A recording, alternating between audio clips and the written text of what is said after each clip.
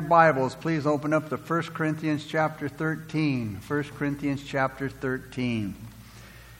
Last time we were together, when we first started the chapter, Paul covered verses 1 through 3. And he taught us, he was speaking to us about the gifts. But he said that, the gifts, we needed the gifts are wonderful. But he says, if we're not using them in love, which he called a more excellent way, that really they were not of much use, not of much value. In verses 1 through 3, Paul focused on the emptiness of gifts if they were used without love. Now in verses 4 through 5, we find the most detailed biblical description of what love is. God's definition. Paul doesn't teach us what love is so much as on what love does and doesn't do. Agape, Greek word for love, self-sacrificing, unconditional, God's kind of love. Agape love is active. It's not imaginary. It's not some nice, warm thought. It's not some theory. It's not passive. Love doesn't just feel patient. It practices patience. It doesn't just have kind feelings. It does kind things. It doesn't just recognize the truth. It rejoices in the truth. Love is really love when it acts, when it does something. John said in 1 John 3:18, "My little children, let us not love in word or in tongue, but in deed and in truth." The Bible does not command us to feel like loving, but to think and to speak and to act in a loving manner. And Paul's main purpose here isn't just to instruct the Corinthians, but to change their living habits. And that's the thing about the Word of God. It's not taught, we don't teach it to give knowledge. Well, we do give knowledge, but not just to hear it and then go out and say, well, that was really neat. It's not to give us information, but it's for transformation. It's to change our living habits. And Paul wanted them to carefully and honestly compare their lives alongside those specific characteristics of love. In other words, he wanted us to take our lives, place them right alongside these characteristics that he's going to define, and compare them. How close am I living to the description of this love, this characteristic of love that Paul is describing here? So, again, putting them up beside each other and then evaluating how close am I to loving as Paul described. John MacArthur said this: Paul is painting a portrait of love and Jesus Christ is sitting for the portrait. He lived out in perfection all of these virtues of love. This beautiful picture of love is a portrait of Jesus Christ. And in Paul's defining of love, he describes the nature of love in verses 4 through 8a. And he starts with love's main concerns. And if you remember the first time we read about Paul in Scripture, he wasn't very nice. Paul's hands, again, love was not exactly his strong point. And those hands that later wrote, "I show you a more excellent way," were dripping with the blood of the believers he murdered in the name of God, thinking he was doing God a service. But Paul has come a long way, growing in grace, increasing in the knowledge of God, and developing the fruit of the Spirit by the time he wrote these words. Henry Drummond says, "You can take nothing greater to the heathen world than the impress and reflection of the love of God upon your own character. That's the universal language. It will take you years to speak Chinese or in the dialects of India. From the day you land, that language of love, understood by all, will be pouring forth its unconscious eloquence. It's the man who is the missionary. It's not his words. His character is his message. And you see, it's not so much what we say, it's what they see in our character. Because it speaks louder than our words can. The first of love's concerns is to be like Christ in suffering. So let's begin with chapter 13, verse 4. Again, the first of love's concerns is to be like Christ in suffering. And Paul said, love suffers long. Love suffers long. In other words, love practices being patient or long-suffering. Literally, it means long-tempered. We don't have a short fuse. And this word, suffering, is common, or long-suffering, is common in the New Testament, and it's used mostly of a long-suffering with people. People are the ones who seems to light a short fuse on us. It's a long-suffering, it's a patience with people rather than with circumstances or events. And love's patience is the ability to be inconvenienced or taken advantage of by a person over and over and over again and yet not be upset or angry. Henry Drummond said, love understands and therefore waits. But long-suffering is more than patience. It's self-restraint. When we're faced with irritation and frustration, love never retaliates, which is something that we want to do many times. 1 Peter 2:21, Peter said, Christ also suffered for us, leaving us an example that you should follow his steps. Who committed no sin, nor was deceit found in his mouth. Who when he was reviled, he did not revile in return. When he suffered, he did not threaten, but he committed himself to him who judges righteously. Whenever Jesus was done wrong, when he was reviled or threatened or he suffered, he never did anything back to the person. He gave it to the Father. You deal with it, Lord. Help me to deal with the person. Love is never in a hurry to punish and criticize. David showed this kind of patience with King Saul. You see, David knew that he was going to be king, the next chosen king. God told him. And he was going to replace Saul. Saul tried to murder David 24 times. David even had a moment in a cave when he could have eliminated his problems with Saul. But he said, nope, I'm going to let God take care of Saul. He waited for God's time. God's patient love and persistent loyalty almost won Saul over to the kingdom. One of Abraham Lincoln's earliest political enemies was Edwin M. Stanton. He called Lincoln a low, cunning clown and the original gorilla. He said it was ridiculous for people to go to Africa to see a gorilla when they could find one easily in Springfield, Illinois. Abraham Lincoln never responded to the slander of Stanton. But when he was president and he needed a Secretary of War, he chose Stanton. When his incredulous friends asked why, Lincoln replied, because he is the best man.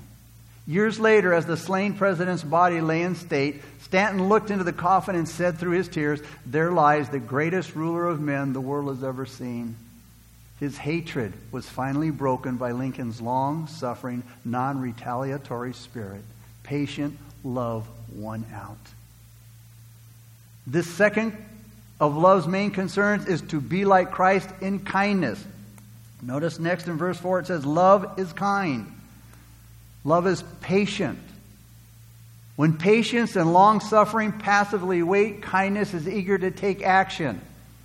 And just as patience will take anything from others, kindness will give anything to others, even to its enemies. Being kind is the same as being patient. In Acts chapter 10:38, it says that Jesus went about doing good. Jesus spent his whole life doing kind things for people. When David was on the throne, he took off one day to show kindness to a poor, lost cripple named Mephibosheth. To be kind means to be useful, to be serving, and to be gracious. It's kindness in action. It not only feels generous, it is generous. It not only desires others' well-being, but works towards it or for it. And then in verse 4, Paul describes love's contentment.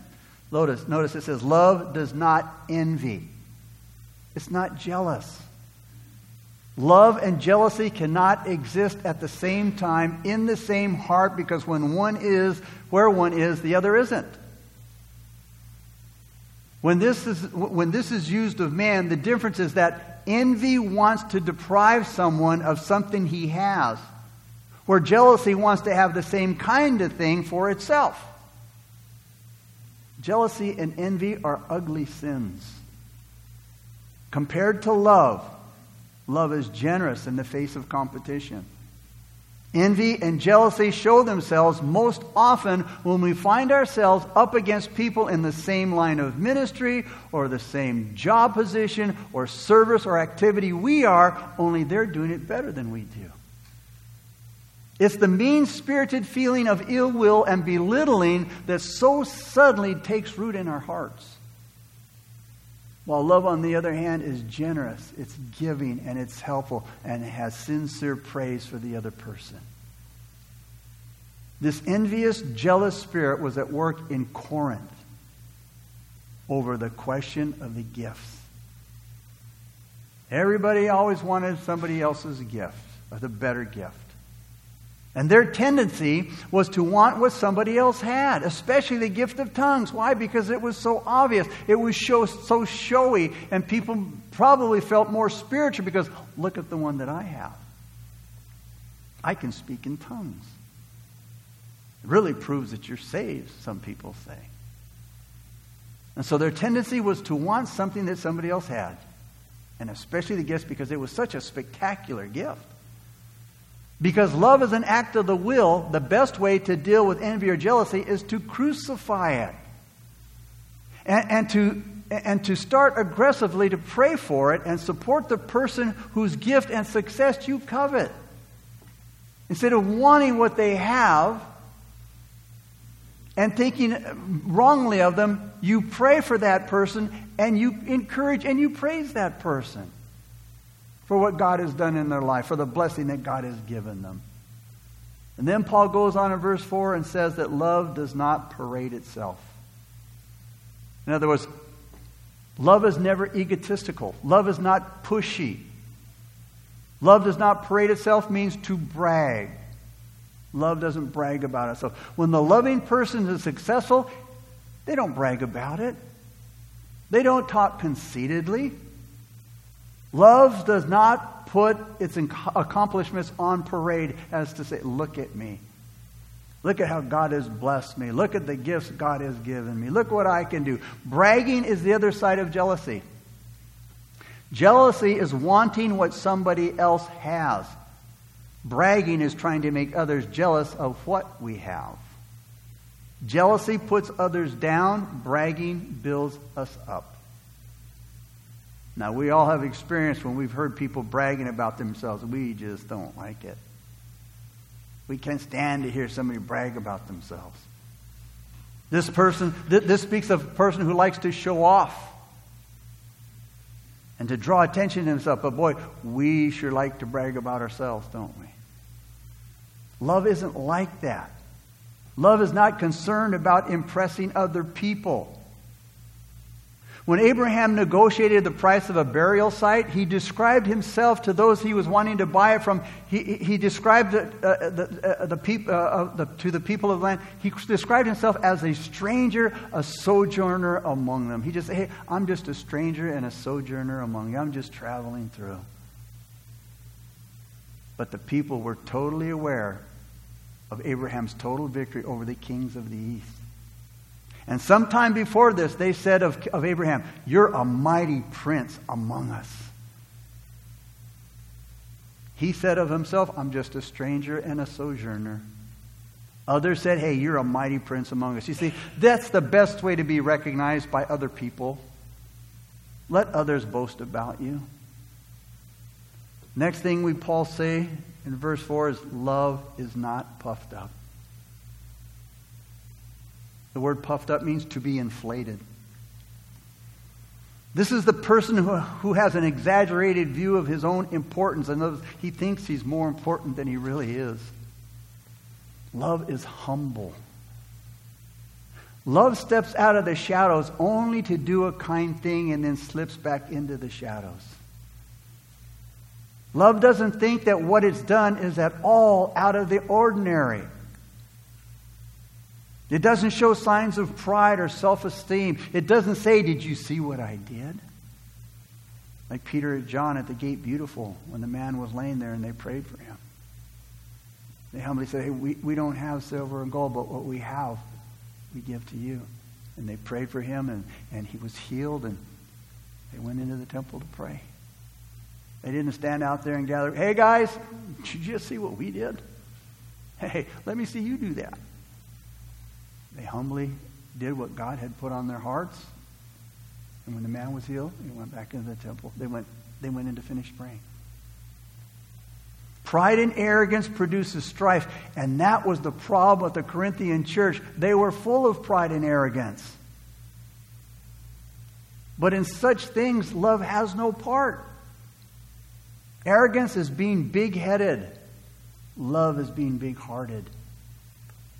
Then verse 5, Paul continues on. He says, love does not behave rudely. Love does not behave rudely. It means unbecoming. Love is not unbecoming. This principle has to do with poor manners, which this world is so full of today. Unfortunately, even in the church. Acting rudely. In other words, love has good manners. It's general politeness. It's common courtesy. Opening the door for people. Saying thank you. You're welcome. Excuse me. Greeting people.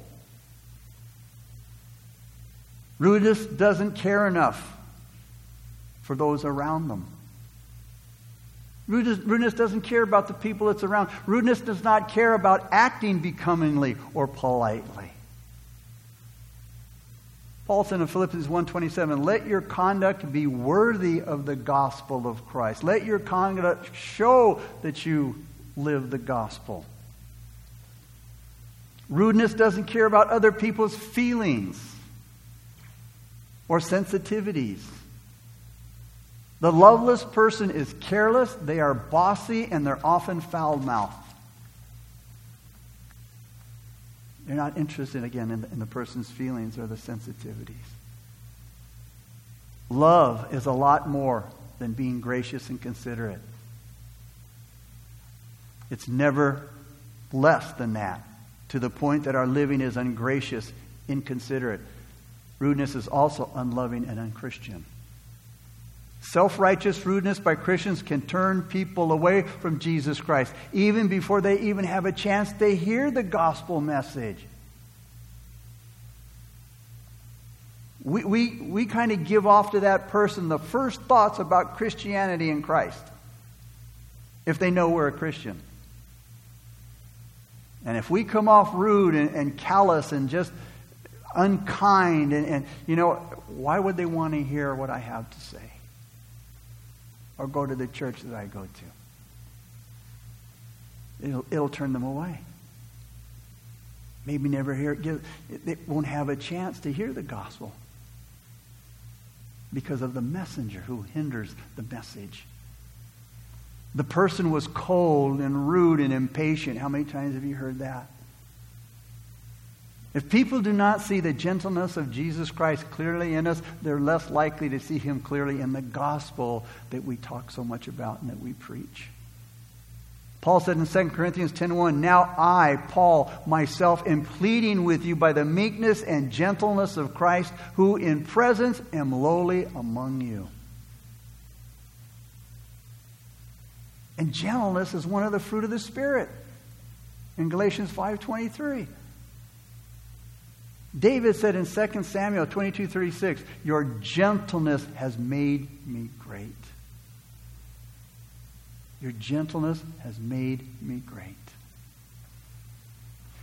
Think of it. As David was chased by Saul for years, as he looked back on those years of constantly running and hiding and Paul tried, he was just constantly running. And as he looked at that danger and difficulty he was in, he didn't see the hardness of his life. He saw the gentleness of God. Verse 5, he goes on and says, love does not seek its own. Love is not selfish. Love does not pursue its own interests. It doesn't insist on having its own way, which is another character of this natural man. We want our own way. The root evil of man's fallen human nature is wanting to have what it wants. It wants to have its own way. Lenski, the great Bible commentator, said this: cure selfishness and you have just replanted the Garden of Eden. You see, Adam and Eve rejected God's way so they could have their own way. They wanted what they wanted. Self took over and replaced God. That's the opposite of righteousness and the opposition of love. The opposite of love. Love is not obsessed with its own things, but with the interests of others. Philippians 2:4. Remember when Abraham's and Lot's cattle started to multiply? Their flocks got so big that they began to bicker among their herdsmen for available pasture land. And Abraham was quick to put that to a stop. He said, Lot, look, we're bickering over land and our herdsmen are watching us. Two believers arguing over land. He said, we got to stop that. Abraham recognized that the unsaved were watching them bicker. And he selfishly suggested to Lot, hey, let's divide the land between us and then go our separate ways. But more than that, Abraham generously told Lot, you can have first choice. Here's the thing. It all belonged to Abraham. All of the land was deeded to Abraham. God deeded it to him, not to Lot. But what did Abraham do? Hey, you take whatever you want and I'll take what's left. You see, love seeks not its own. It doesn't insist on having its own way. It doesn't seek its own advancement and promotion. There's no happiness in having or in getting, but only in giving, as Jesus said. It's more blessed to give than receive. Most of the world is on the wrong track right now in pursuing happiness. They think it consists in having and getting and being served by other people. Paul goes on to say in verse 5, love is not provoked. The word provoke means to exasperate. It is not enraged.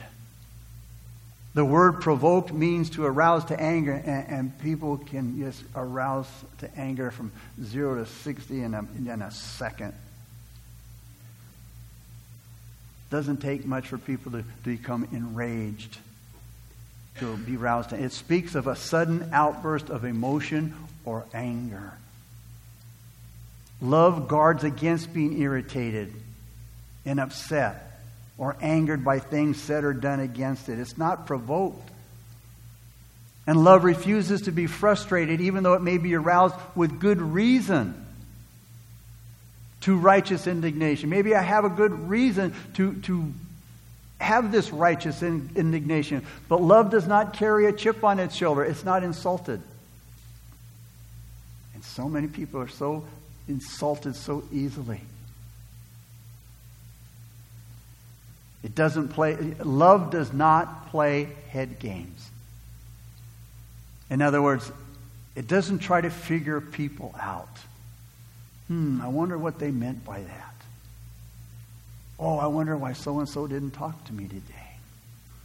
I wonder why. And what does that do? We begin to develop now a negative attitude towards somebody because we come across looking at it as it was negative. It was against me. Rather than saying, well, maybe they got something going on in their mind. Maybe their mind is somewhere else. Maybe they're going through something and we have no idea. Love doesn't know what it is to be touchy and to be irritable and sensitive over things like that. Love doesn't let itself be affected by those things.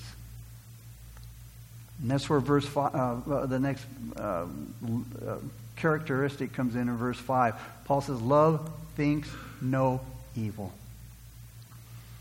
In other words, it doesn't nurse or hold grudges at wrongs done to itself. The words think no evil is an accounting term. It's an accounting term. It's the picture of an accountant with their ledger. And he writes in his ledger all the transactions of the day, the date, the amount, or whatever it might go into the ledger. It's all written down there. And whenever they want to go back and see what they did or what happened 3 days ago, they can go back there and see it. Well, Paul says love doesn't do that. When you're wronged, it doesn't have a record of how many times you were wronged. It doesn't keep track of how many times you've been done wrong.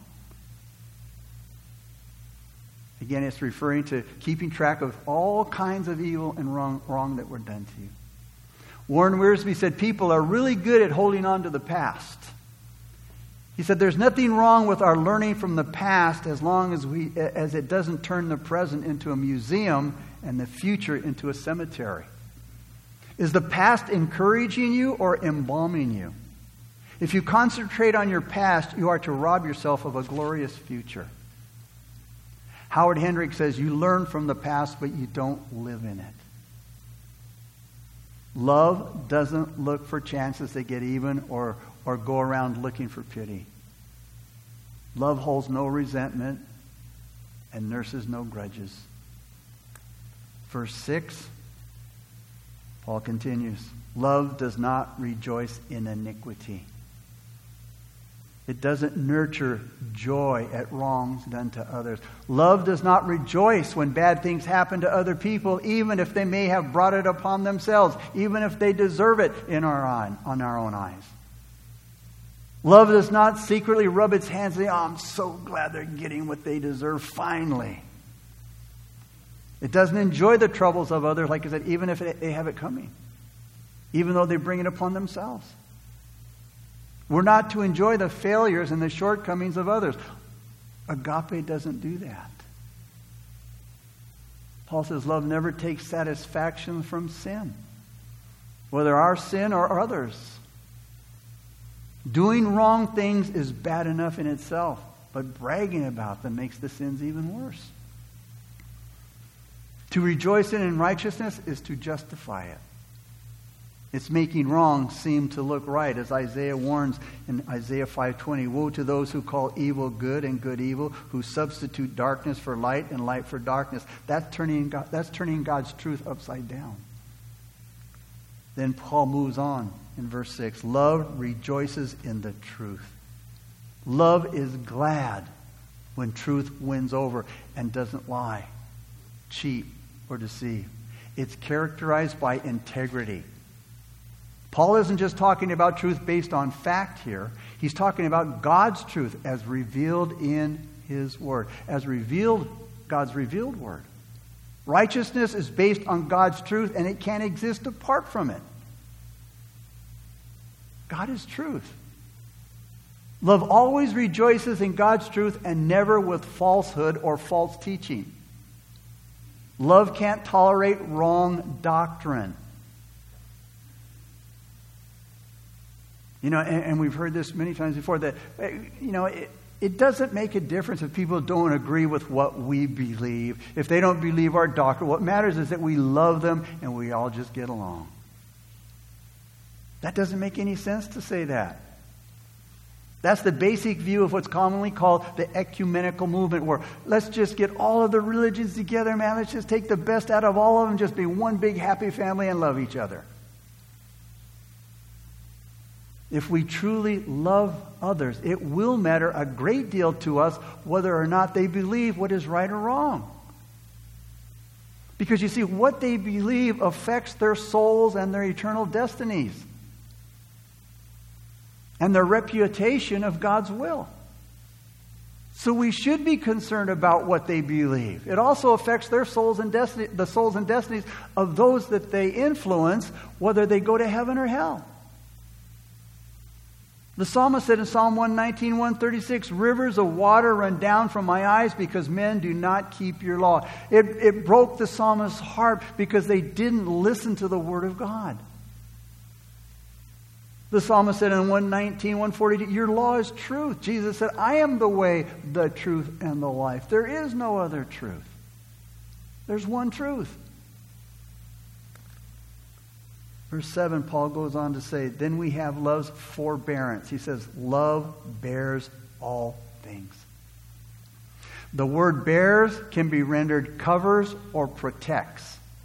It means to put a roof over or to cover. That's what love is like. Love finds ways to cover and to protect. It finds ways to forgive and forget. Peter said in 1 Peter 4:8, and above all things have fervent love for one another, for love will cover a multitude of sins. Now this doesn't mean love tolerates evil. It means love does not exaggerate the size of the sin or goes out and carelessly tells everybody about the person's sins or digs up the past and forgiven sins to distort people's thinking. Love covers sin in a way that, in other words, it covers sin that in that love motivates us to hide the sin from others and not spread it around. You know, many times you hear people, oh, did you hear what so-and-so did? No. It stops with us. We cover that sin in the sense that we don't exaggerate it, we don't spread it, we don't tell other people about it. We don't spread it around. Next in verse 7 comes love's faith. It says, love believes all things. Love believes all things. Now that doesn't mean that love is gullible. It doesn't mean that love blindly accepts everything that it's told. That's not the way love is to be understood. But love is always ready to believe the best and looks for the best in others. This goes along with what I just shared about a minute ago about, having the wrong idea about something, about somebody because of something they said or didn't say or how they looked at you or the comment that they made. Love is always ready to believe the best. It believes all things. It looks for the best in other people. It gives them the benefit of the doubt. Love puts as good a meaning as it can on an action that somebody takes. Again, it gives the person the benefit of the doubt. Love would rather be generous than critical. Then in verse 7, we see love's future.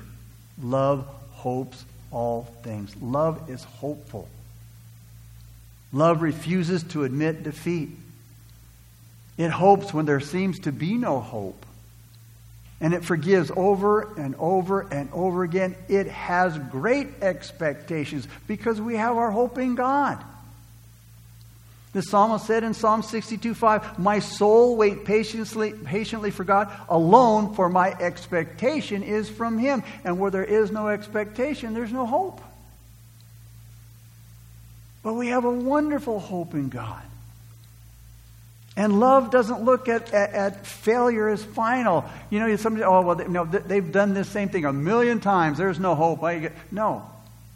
Hope doesn't look at failure as final. Hope is what keeps us going because love is of God and love hopes in God. When we've lost everything else and we can't do anything else, you know what? We can still hope.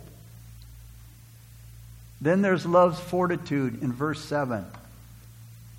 Love endures all things. The word endure means to remain under the load. Man, when things get tough, we can continue to go. Remain under the load. Hebrews 12:2 says of Jesus, for the joy that was set before Him endured the cross, despising the shame. Jesus was under a heavy load. He was going to the cross. But he endured the cross. He remained under the heavy load because of the love of God. Love is strong, and love stays under the load no matter how long it takes, no matter how heavy it gets, no matter what else is piled on top of it. Love holds up, bears up courageously no matter what the suffering. Solomon said in Song of Solomon 8, 6, and 7, "For love is as strong as death, and many waters cannot quench it." It's stronger than death. And then in verses 8 through 10, love's last loyalty. Love never fails. Let's look at verses 8 through 10 now. Love never fails. But whether there are prophecies, they will fail. Whether there are tongues, they will cease. Whether there is knowledge, it will vanish away. For we know in part, and we prophesy in part. But when that which is perfect has come, then that which is in part will be done away. Love is lasting. It never fails. It can't fail. It can't fall. It can't become obsolete. Love is the one thing that we can count on in this universe. Because God is love. And God is eternal. He's the same yesterday, today, and forever. In John 13:1, he said to the disciples, he loved them to the end. To the end. And that's when he was washing the disciples' feet. And he knew that Judas Iscariot was going to betray him, and yet he still washed his feet and still said, I will love them to the end. Love never fails. But there are things that are not lasting. But we need those things now. Those are the gifts of the Spirit. We need the gifts today. They're important to us today. But these gifts are going to pass one day because we won't need them anymore. So Paul's going to deal now with those things that are temporal. He's going to compare it with that which is lasting and enduring. He says here, whether there are prophecies, notice he says they will fail. In other words, the day will come when we no longer need this divine gift of prophecy, the teaching of the Word of God. Whether there be tongues, they're going to cease. I won't need them anymore in my worship. Right now, he says we know in part and we prophesy in part. In other words, our knowledge is incomplete and it's imperfect, and our prophecy, that is our teaching, is incomplete and imperfect. These gifts only give us a part of the whole picture. But, verse 10, when that which is perfect has come. What's perfect? Who's perfect? There's only one. Jesus Christ. So what's Paul saying? Until we are with Jesus, we need these gifts. And when we are with Him, they will cease to be. We won't need them anymore. When that which is perfect has come, comparing what's partial and complete, when that which is complete shall come to them, that which is in part will be done away. There's only one that's perfect and complete, and that's Jesus. In Colossians it says that we are complete in Him. I believe this is referring to the coming again of Jesus Christ, as you'll find in the context. Again in Colossians 2:9, for in Him, Jesus Christ, dwells all the fullness of the Godhead bodily, and you are complete in Him. Perfect and complete. So you see, we'll need the supernatural gifts as long as we're here, while we're journeying through our pilgrimage right now. But there will come a day when we will come to the end of our earthly pilgrimage and we'll enter into the presence and the glory of the Lord, and then we will not need any of these gifts anymore. Verse 11. When I was a child, I spoke as a child. I understood as a child. I thought as a child, but when I became a man, I put away childish things. Excuse me. The Corinthians were like children, Paul is saying, playing with toys, talking about the gifts.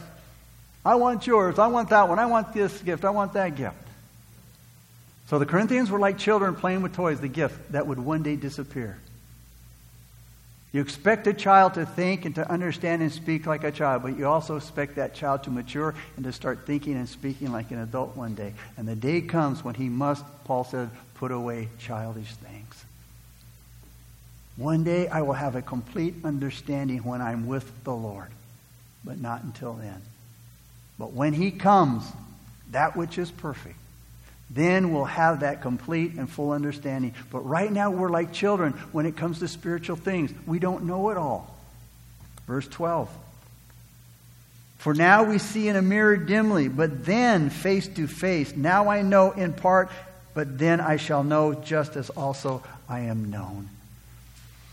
Paul says, right now we see a blurred image in a mirror, kind of. He says, but then that which is perfect, when he comes, we'll see very clearly. My knowledge right now is incomplete. But then, when that which is perfect has come, we will have complete knowledge as God has complete knowledge of me. Paul's giving us a peek into the future to give us hope that one day we will be complete in Him when we see God face to face. I mean, this truth should strengthen our faith. We don't have all the answers yet, and we know that. But one day we will. And one day we're going to see Jesus in person, and we're going to be able to see things in God's perspective. Verse 13. And now abide faith, hope, love. These three things, but the greatest of these is love.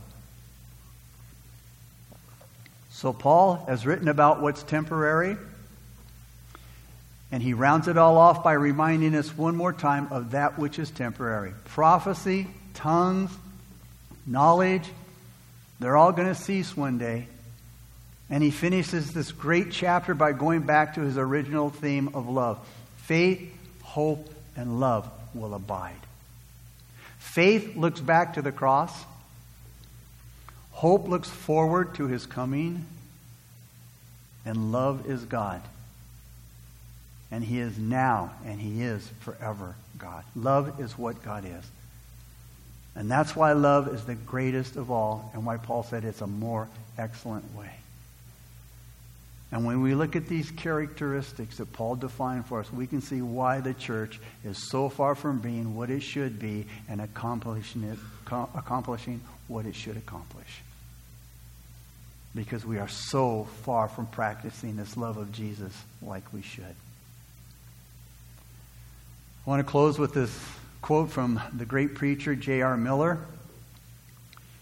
He says, "It is well always to be optimistic about people." Jesus was. Jesus never gave anybody up.